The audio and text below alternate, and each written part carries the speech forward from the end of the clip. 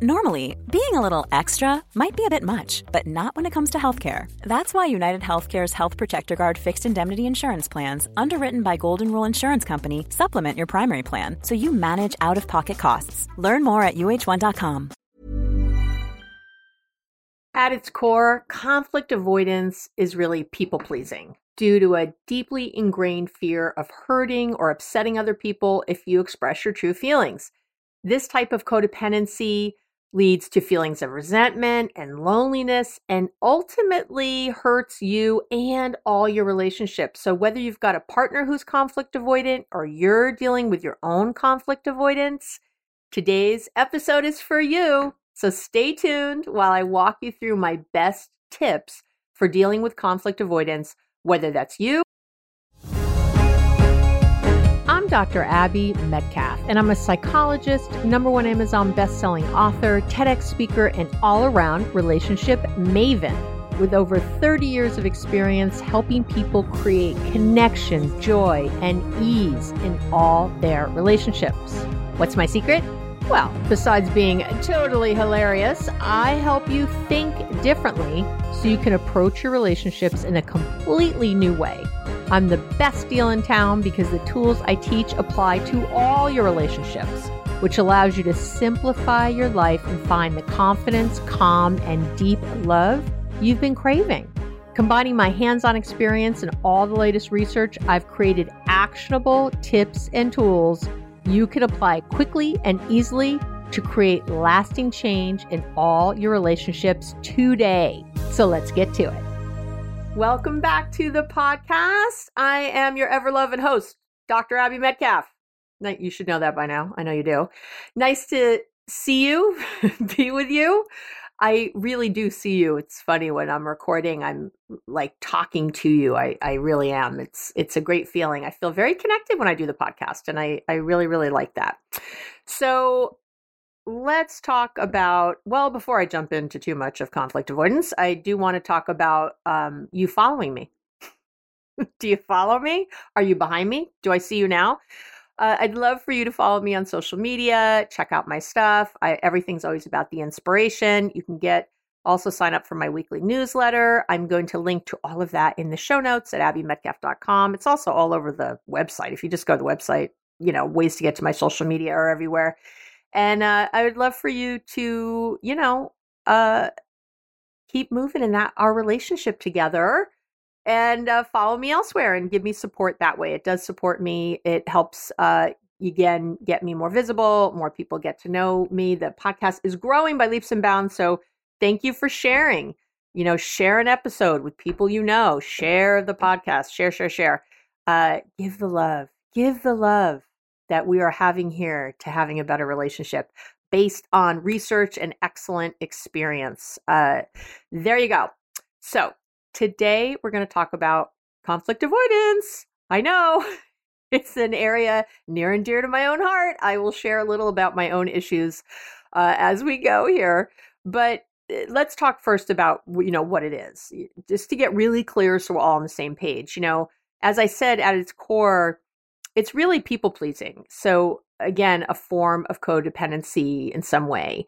And basically, the conflict avoider will make themselves uncomfortable in order to not make anyone else uncomfortable or upset or worried or whatever. Conflict avoiders don't want to rock the boat. They'll do kind of anything to not rock the boat, from sidestepping a difficult conversation. They might withdraw emotionally or completely deny the existence of an issue. We call this stonewalling also. All of that in order to just keep an even keel. And again, so conflict avoiders have it's an extreme fear of disappointing others or really being abandoned by others. That's what it comes down to as far as I'm concerned. So they'll figure out ways to deny or minimize problems so they don't have to discuss them, right? You don't have to discuss it if you don't think it's real. And the result of all this avoidance, though, are feelings of resentment. You got some hopelessness, some anger, and that builds up over time. And eventually those things come out in some really crappy unhealthy ways. And I will tell you that we have a psychological term I'm going to teach you right now called gunny sacking. And gunny sackers are people who silently keep score of all the injuries, the objections, the annoyances, any wrongdoing someone did, any hurts. They kind of keep a tally of all this in their heads. And in let's say with your partner, a primary relationship, and they build and build and build and build until they can't take it another second. And then they do the volcano thing and they erupt, they explode on the other person. And often that ends up with, the long list of issues. So you have been on one side of this, if you're listening, where there's a lot of always talk, never talk. You always do this, our whole relationship, blah, blah, blah. You never, da, da, da. And meanwhile, it was because, you forgot to bring home toilet paper when you promised that you would, or so. It's usually over not a big thing in that moment, but it's again like the straw that broke the camel's back kind of thing. It's the 100th drop in the cup. And so it just gets to this place where then there's like a trigger and the conflict avoider kind of loses their shit is kind of what happens. And they'll bring up, they have a long held inventory of grievances. They've got them all stowed away. They've been stuffing them. So they got them. And this is what happens when you don't resolve your feelings. As things come up, they accumulate. They don't just go away. The feelings fairy doesn't come and make them go. So, and they accumulate until they can't be contained anymore. And so and some gunny sackers explode, right? But some don't. And what I have seen also, like I was never an exploder with my conflict avoidance. I would just leave. I'd be done. So I'd be out of the relationship very suddenly. I would be out of the job very suddenly. I would just go. Or sometimes people do both. Sometimes they explode and then they go. But there's like a very, big hit. There's a very big reaction to what's going on. And often what happens really is that, so the gunny sacker takes these unhealthy actions, they explode or they leave or they do whatever, and then they feel embarrassed and ashamed that they did this thing. So, they've let loose on this tirade or they regret leaving their job or the relationship later. And they're so upset about that. They're so distraught that then they go, oh, I vow I'm never going to hold in my feeling. I'm going to never express my feelings like that again. So now I'm making it, I'm vowing to myself to hold in my feelings again. You can see you see where this is going. And then that just continues the cycle. So then they hold in their feelings again because, I can't be trusted with my feelings. I get crazy. And then it gets to a critical point again and it explodes again. And then, the cycle keeps happening. And really what you're learning and reinforcing is that sharing feelings is bad. When that's really not what's happening. It's exploding is bad because you haven't shared your feelings consistently. So we want to put an end to that today. But before I jump there, I really want to talk about a lot of people avoid conflict in a relationship because they think it's going to hurt the relationship. They think the conflict or the argument or saying their feelings, whatever, is going to hurt, and they're doing it to avoid it. But really, conflict avoidance hurts your relationship. And I think there's actually sort of three main ways that happens, and it, again, you might think it's easier to let things go and just be at peace. And again, that kind of works in the short term, but it becomes detrimental in the long term. And it ends up really eating away at the core of any relationship, wherever it is. So, okay. So again, there's these three main ways that I see that conflict avoidance hurts your relationships. And the first one is that it destroys trust, pure and simple. When you're avoiding conflict, you're essentially lying about your thoughts and your feelings about something. So that's what you're doing because you're not saying the truth. You have a truth. You're not saying it, whether you think that's omission or whatever. And trust me, that it comes out other ways, please. So you're lying consciously or unconsciously. Your partner picks up on the lie. They can tell something is off. They know something isn't right. They might not know why or what, but they're picking that up. So they don't trust you when you say everything is fine or when you refuse to discuss an issue, right? They're not trusting you. They don't trust what you're saying. Or uh, if you, even when you do finally say maybe something is bothering you or whatever, they're often not even trusting that because they're not sure because they haven't been able to trust you for so long. So they learn that they can't trust what you say. And this, of course, leaks into other areas of the relationship, right? I mean, if you don't got trust, we got some stuff breaking down. So that's the first way it hurts. The second way conflict avoidance hurts your relationship is because it hurts you. I love you. It's hurting you. Whether you're the conflict avoider or if it's your partner, you end up, when there's conflict avoidance in a relationship, you end up with feelings of resentment, with frustration, with loneliness. Yeah. Can you see how these are not helping a relationship? And these feelings, they're going to roost somewhere. Again, the feelings fairy doesn't come and take them. So they might result, I think they most often result in sort of passive aggressive behavior. Sometimes people are overly critical, or, there's a lot of criticism in a relationship, or, because you're not saying, again, that's kind of part of the passive aggressive piece, I guess. You're not saying what you really are upset about. So it comes out in other ways. Or you just generally you're unhappy. That's a sucky thing to have. And I'm going to say this.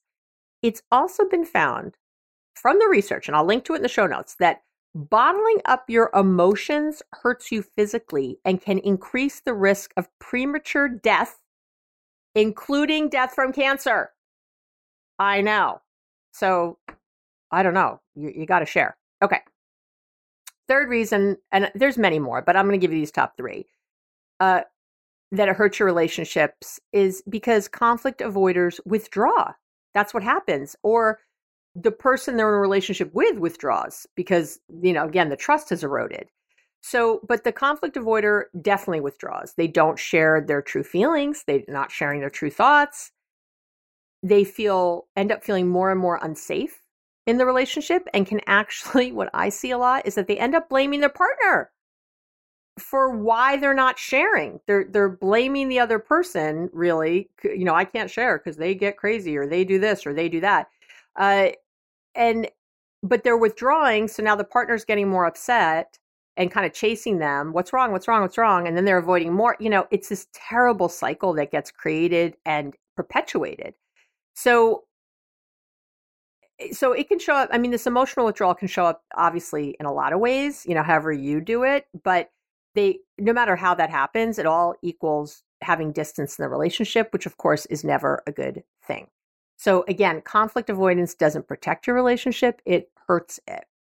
And there's really, there's really like a main reason that I have found over the years that people are conflict avoidant. There's really, there's a lot of reasons, but it really all boils down to one thing.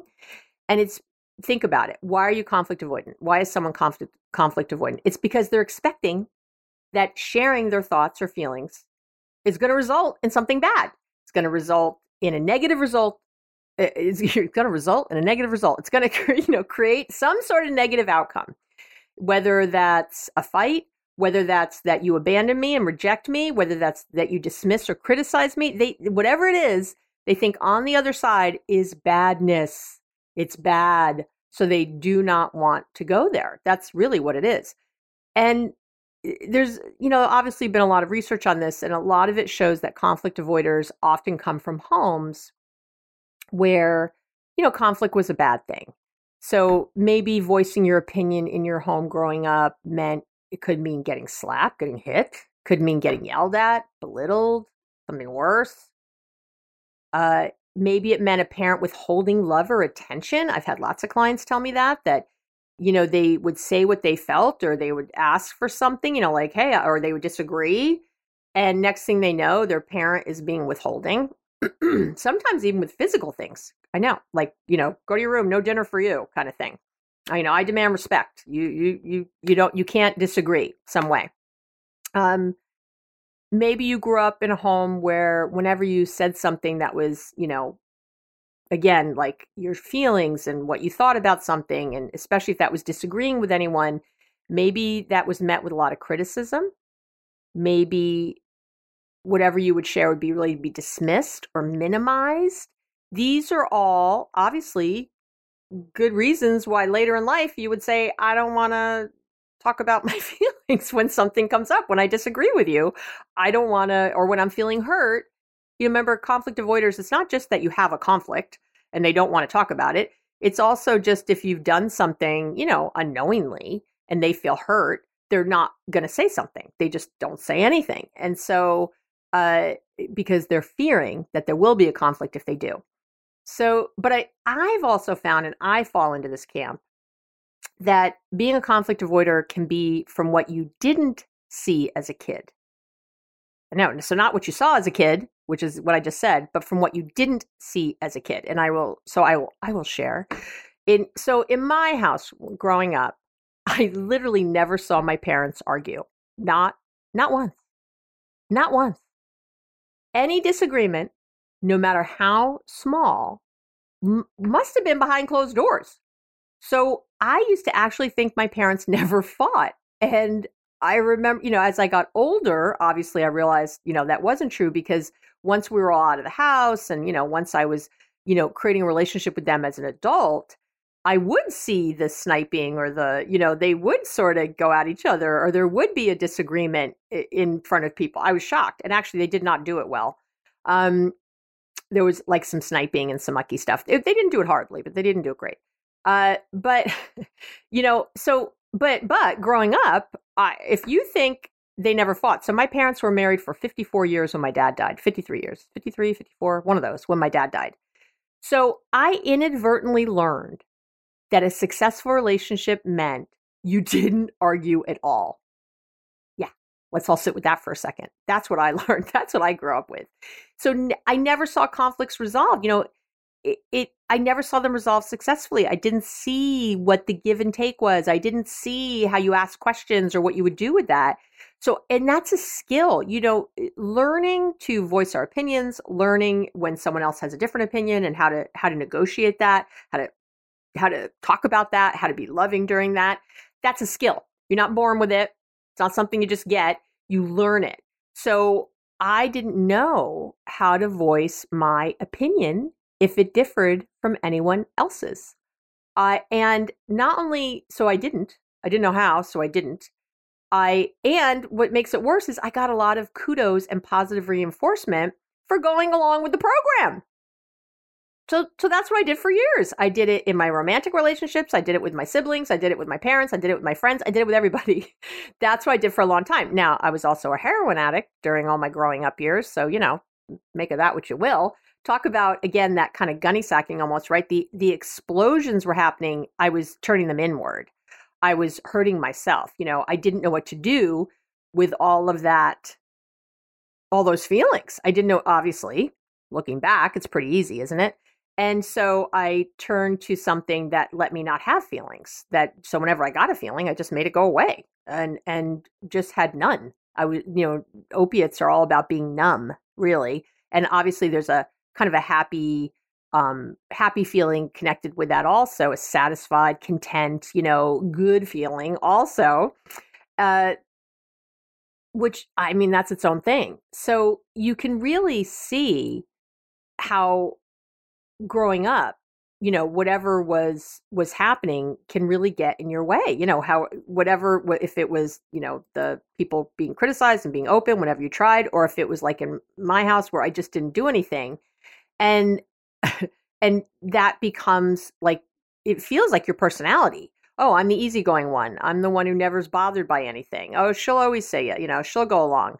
It was only, I remember when I was in school, getting counseling degrees, and I started working in a lot of different settings, especially, drug rehabs and hospitals and triage and all kinds of places where I learned this. That's where I learned the skill of speaking to people when things were tough, of disagreeing, of having a different point of view, and how to do that. Right. That's where I learned all that. And it's very interesting today, because in my life today, when I'm at work, if I'm with I talk pretty real to you. I don't have I say things that are controversial. I say things that probably piss you off. I say all kinds of things. I say exactly what I feel. I do. I put it all out there. And with clients, I do the same. If something's going on, I'll go in the lion's den, man. I'll push up my shirt sleeves and I will get to work with people. And it's really, and I see it as an opportunity for growth for everybody. I really go there. I think it's one of my strengths. So I am not a conflict avoider when it comes to my work, but I still struggle in my personal life. I mean, I'm much better now, but it's definitely a thing I have to watch for. It's one of my areas. My control freakness is one area, and this is my other area where I need to make sure I'm saying what I really feel or what I need or what I want, and not just like taking care of it on my own or just like I'll do it myself kind of thing. It's something, that I have to be really mindful about. I want to always bring it to the forefront. It's there. It's again much easier now after years of practice and that kind of thing. But I'm giving you a heads up that it's not like you get to some nirvana place with conflict avoidance where you're just perfect at it. It doesn't really work that way, but it really gets better. So, but coming back to my point, no matter the start to your life, as adults, conflict avoiders end up feeling that in some way, no matter where it came from, that sharing their opinions, their thoughts, and their feelings, that it's scary and not worth it. That's really what it comes down to. So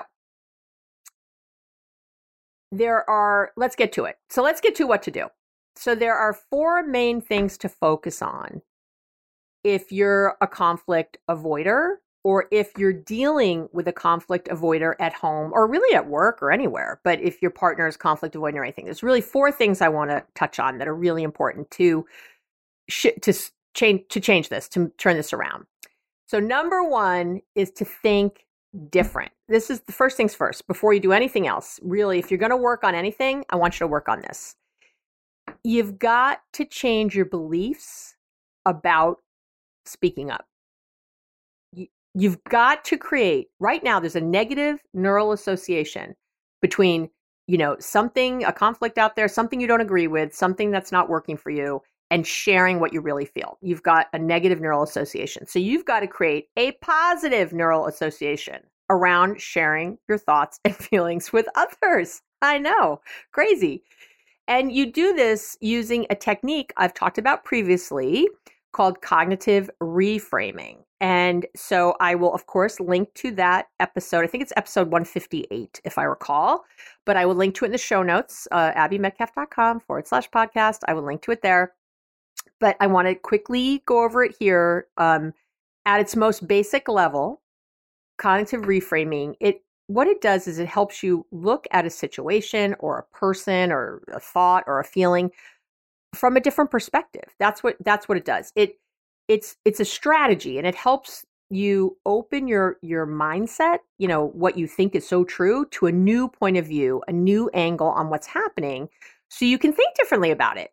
So it's perfect for this. So if you started thinking differently about voicing your opinion, if you started thinking differently about, sharing what you feel and seeing it as a positive thing with a positive outcome, you'd be much more likely to do it and stop avoiding, right? That's the thing. And it's really what happened for me at school, where it was such a positive thing. I'm watching as I'm practicing it, learning about it in school, and as I'm practicing it in all the different places I worked, I see how people grow. I'm watching myself, hang in there with people and talk about what's really going on. And I'm watching them blossom.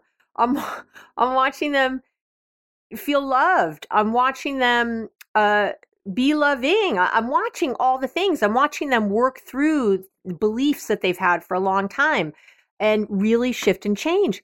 That is super positively reinforcing. It's wonderful.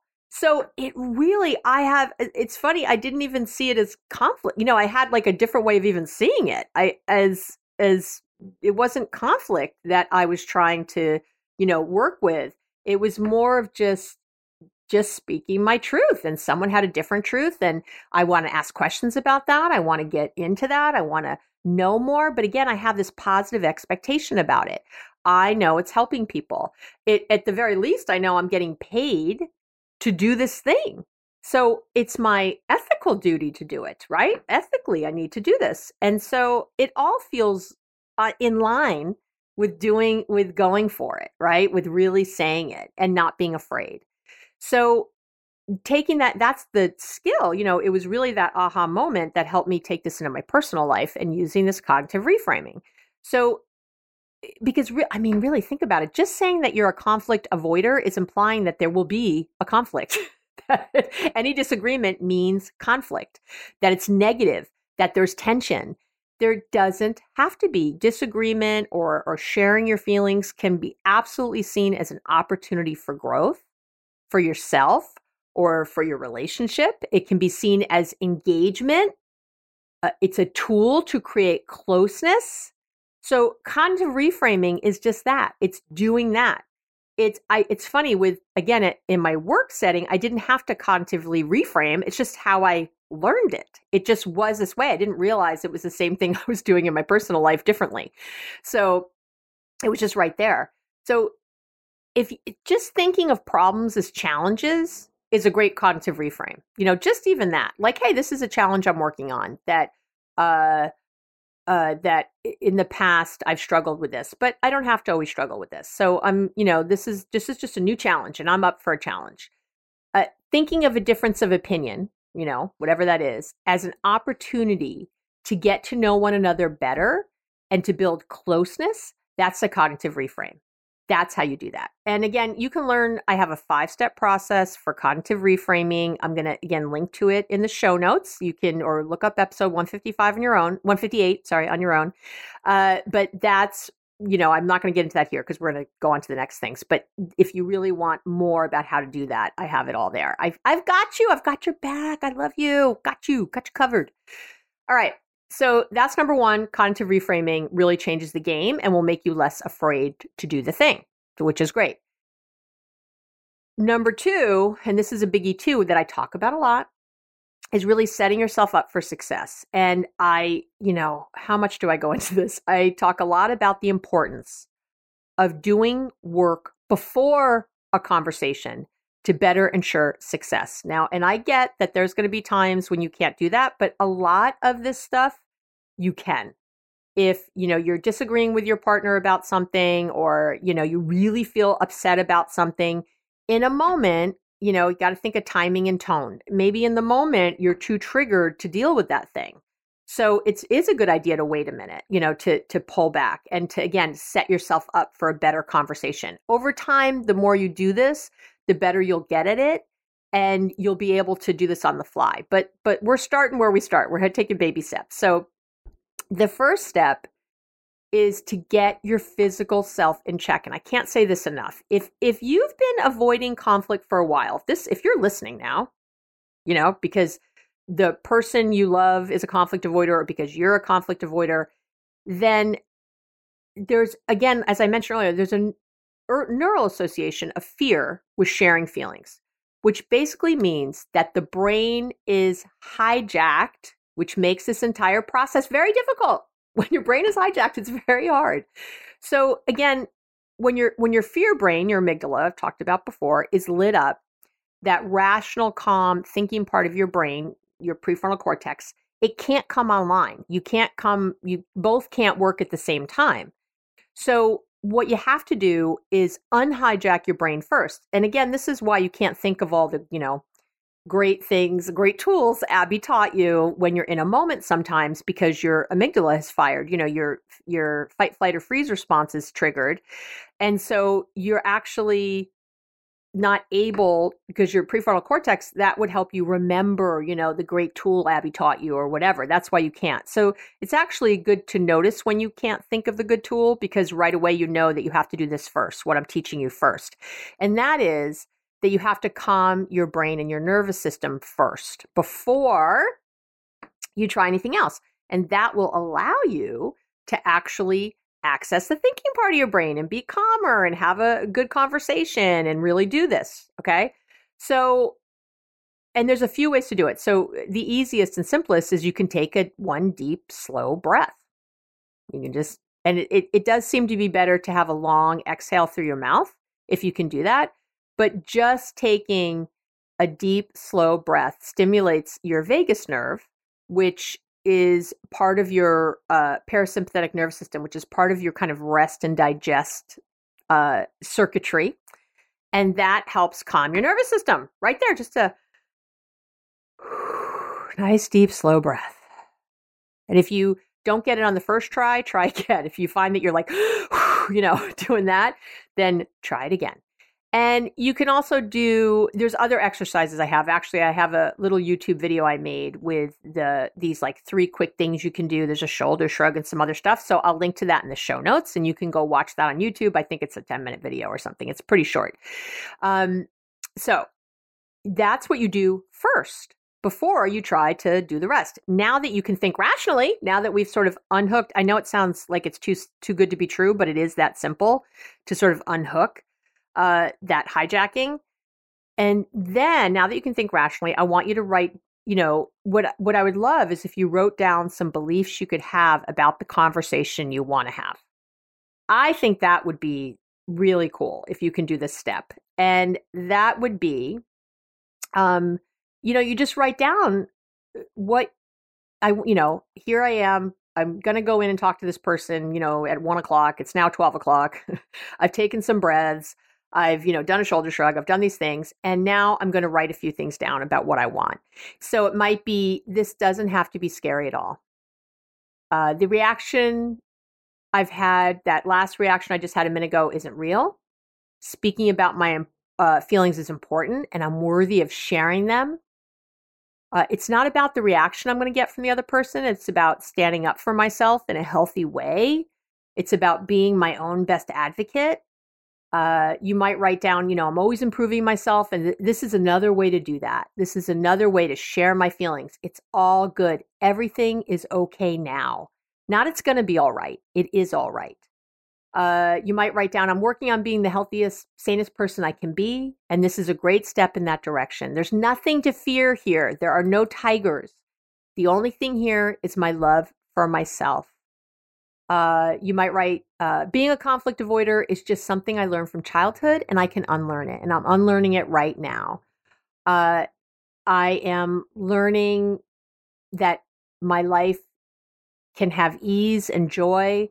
I love knowing that I can have conversations that are constructive and that are going to draw me closer to the person I'm talking to. I love knowing that I have my own back. I love knowing that feelings aren't facts and it's okay to share them and to talk about them. And it's not about right or wrong. Do you see where this is going? This is going to help, again, more calm, more bringing you back to center. I talk about this. This is a lot like the next best feeling thought, which I talk about in other podcasts, which I will absolutely link to in the show notes for you if you want to get better at that particular little skill right there I just showed you. I just demonstrated. So then when you're sitting with the other person, so see, I've done all this stuff before I'm even sitting with the person. Now I'm sitting with the person ready to have the conversation. And what I want you to do is first lay out your intentions out loud with them and maybe even your feelings about what you're about to say. It's such a powerful, powerful tool to, you're being the dominant vibration in the room. You're taking charge of this conversation instead of like the scared little, bunny rabbit coming to it, right? You are really coming in with your full self. And so you might, just start with that and it can really help.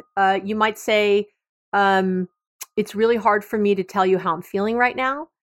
So I'd like us to, both take a breath and I'd like you to listen and hear me out before saying anything. I need to say, I'm trying to think of something else. I need to say something and it's my intention to be open and loving and that you'll do the same, that we're going to have a wonderful conversation and we're both going to walk away feeling heard and mutually satisfied. We're going to feel closer after this conversation. I'm really looking forward to speaking more with you about my thoughts about X, whatever it is. I know that together we can come up with a great plan. These are all ways to set up the conversation for success, for letting people know right up front. Sometimes when I'm having the conversation, conversation with Gary, I will start that way. Okay, I have to talk to you about something. I've kind of been avoiding it. I don't want to avoid it. I love you. I know we're going to be fine with this. I know it's good. I know this is just my old crap coming up, my old fears. And you know what? I trust you and I trust us. That's a biggie I say sometimes. I trust you and I trust us so here's what I want to say. And I'm hoping you can just listen for a little bit and really know that I'm a little afraid. So please be thoughtful in what you're saying to me. And let's figure this out together. That you can say all that and you're really setting the other person up to be there for you. You're setting them up to know what to expect. In the same way that sometimes I'll say to Gary, I'm really upset about something. I just want to vent. I don't want you to, give me a suggestion. I don't want you to even really comment other than to tell me you hear me and you feel for me and you love me. Like, that's all I want. And then he knows and he's set up for success and he can just be there for me. So it's really, you're setting both of you up for success that way. And it's a wonderful way to enter. It's very, very disarming for people to be so vulnerable and open. It's really good for you to know it and feel it. It's just really the way to start. I just, and if you start wrong, quote unquote, if you start in a different way or if you've started perfectly, but then it gets off track, if it gets off track in any way, whether you started well or not, or you haven't started well or not, you can always stop the conversation and say, okay, this got off track. I don't want it to be. I love you. I want us to come up with a solution together. You know what I mean? You can just come right back to it. Just reiterate it or say it for the first time if you forgot or whatever. But you can do it at any point in the conversation and it's effective. Okay. Number 3 of my 4 little quick tips is you got to show some empathy. Please. There's a reason you or your partner is a conflict avoider. And that reason deserves some empathy. I'm begging you. Conflict avoiders have learned this way of being. And there's a basis. There's a motive for avoiding conflict. There's a reason. So, for example, if your partner is the conflict avoider, it's important to remember that, they're not avoiding you. They're avoiding some scary idea they have of what speaking their truth will mean. They see some yucky, horrible future vision consequence for sharing their true thoughts and feelings.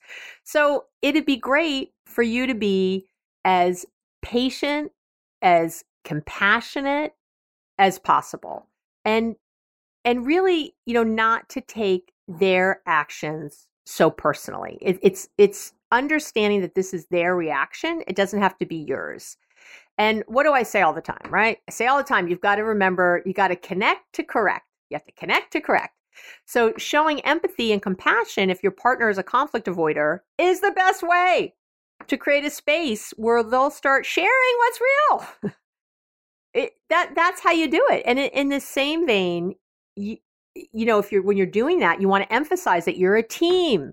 You're not going anywhere. You'll get through this together. The things that I said to say if it was, kind of you coming in, you can also, if the other person's a conflict avoider, you kind of say the same things. Like, hey, I'm here. I'm not going anywhere. We're going to get through this together. Please tell me what you feel. Let's start there. Let's get to this. I want to hear what you have to say. And you just have to be very careful, not to start jumping in too soon or, interrupting the process. It's really important. Now, if you're the one who struggled with conflict avoidance, if you're the one who's the conflict avoider, all the same applies. I know it's a crazy thought, but what if you had some patience, some compassion, and some empathy for yourself? Yeah. And it's a learned behavior. It's just a learned behavior. Have some empathy for yourself and remind yourself that you're now taking new actions, which will become new habits over time. I know, it's a beautiful thing. So there's always room for love in these conversations. There's, and make sure, you're not annoyed and that kind of thing. And actually, I'm getting ahead of myself. That brings me to my final little tip here. And that's to be mindful and immediate. Okay. So none of this will hold if you're not mindful before, during, and after the conversation. if you're not noticing, like if they're the conflict avoider, right? And you're not noticing that you're feeling frustrated and annoyed and sick of this crap or whatever, that is not the way you're going to have a good conversation with this person. That is not the place where someone's going to share in a vulnerable, open way. Forget it. You got to come from a different place. And the only way to do that is to be mindful. It means that in the moment, you're aware of your reactions, your feelings, and your thoughts. That's all being mindful is. It means in the moment, not later, not 4 hours later when you think, oh, I should have said this, and you're face palming, or, oh, I can't believe I said that. That's later. That's being mindful later. I want you mindful in the moment so that we can actually move the conversation in a good way. It's, I know if you listen to me a lot, you better not be sick of me talking about it, because what I want you to be is happy that I keep talking about it, because I keep reminding you how important it is. Learning to be mindful is the key to a successful relationship with yourself and everyone around you.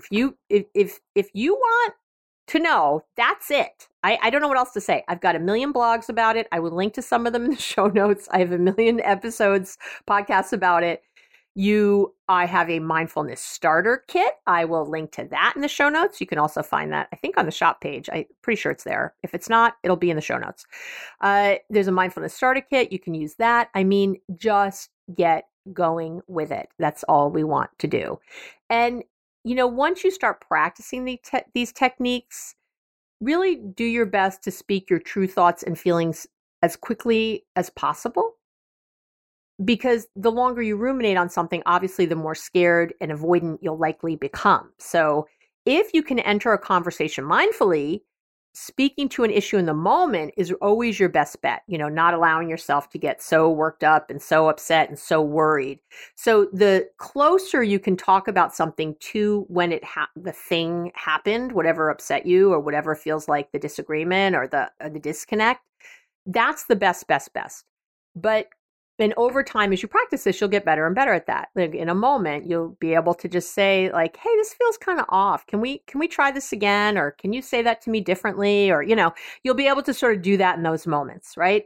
But and that's great, because the more you think about something, right, the bigger it gets, the worse it gets, the more crazy we get. So I don't want you doing any of that. If you can be immediate, then do it. But if you can't, then just try to do it as soon as you can to when it happened, whatever the event was. It's really, again, though, you've got to take those steps.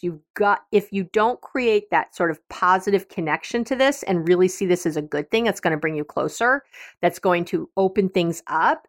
And if you don't come into the conversation with that calibration intact, with that really clear and true for you, then you're going to be in trouble. And you might say to yourself, well, if I say this thing, this other person's going to blow up. They might. That still doesn't mean that your calibration doesn't stay intact.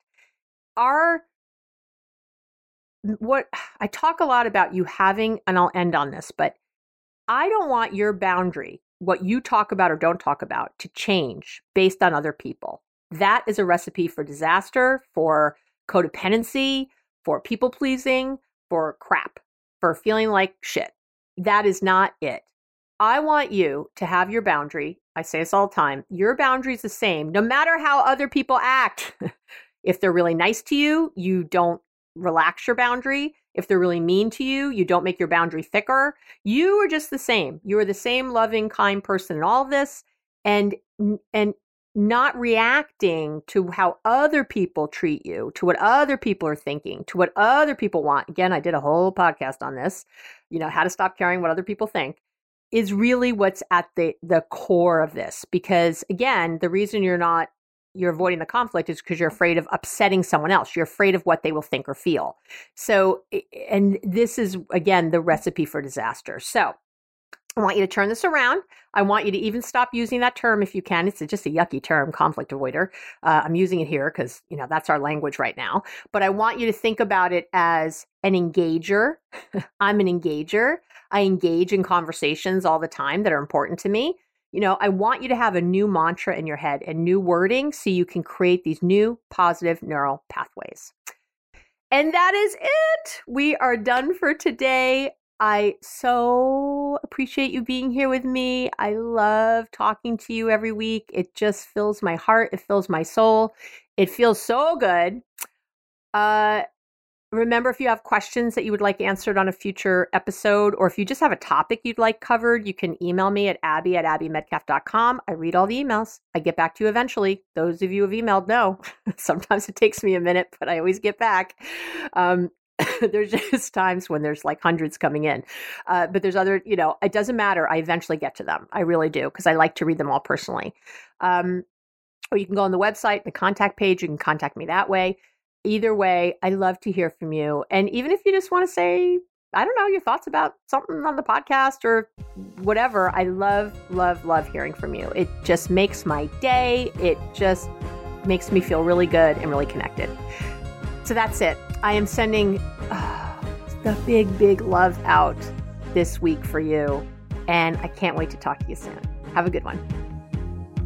Thank you for listening to the Relationships Made Easy podcast with wonderful me, Dr. Abby Medcalf. And I've got 2 quick things to say. Just give me 1 more minute. First, I love spending this time with you, and I work hard to make sure every single episode is going to help you move from any feelings of frustration or resentment or anxiety to that connected, hopeful, confident. That's always my goal. So if you have any ideas for a future episode or just want to say hi, let me know what the podcast is doing for you. Anything, you can email me at abby@abbymedcalf.com. How simple is that? And the second thing I want to say is if you like the podcast, you're going to go crazy for my book. My book is really good. I'm really proud of it. You can find it on Amazon or on my website under the shop section on my website at abbymedcalf.com.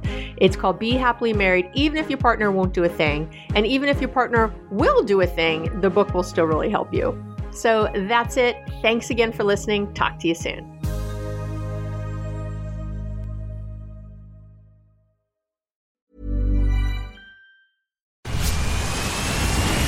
Where's that dust coming from? Still finding debris after vacuuming? Eufy X10 Pro Omni Robot Vacuum has 8,000 PA of powerful suction to remove debris deep in carpets. And it's totally hands-free. Want to know more? Go to eufy.com. That's EUFY.com and discover X10 Pro Omni, the best-in-class all-in-one robot vacuum for only $799. Spring, is that you?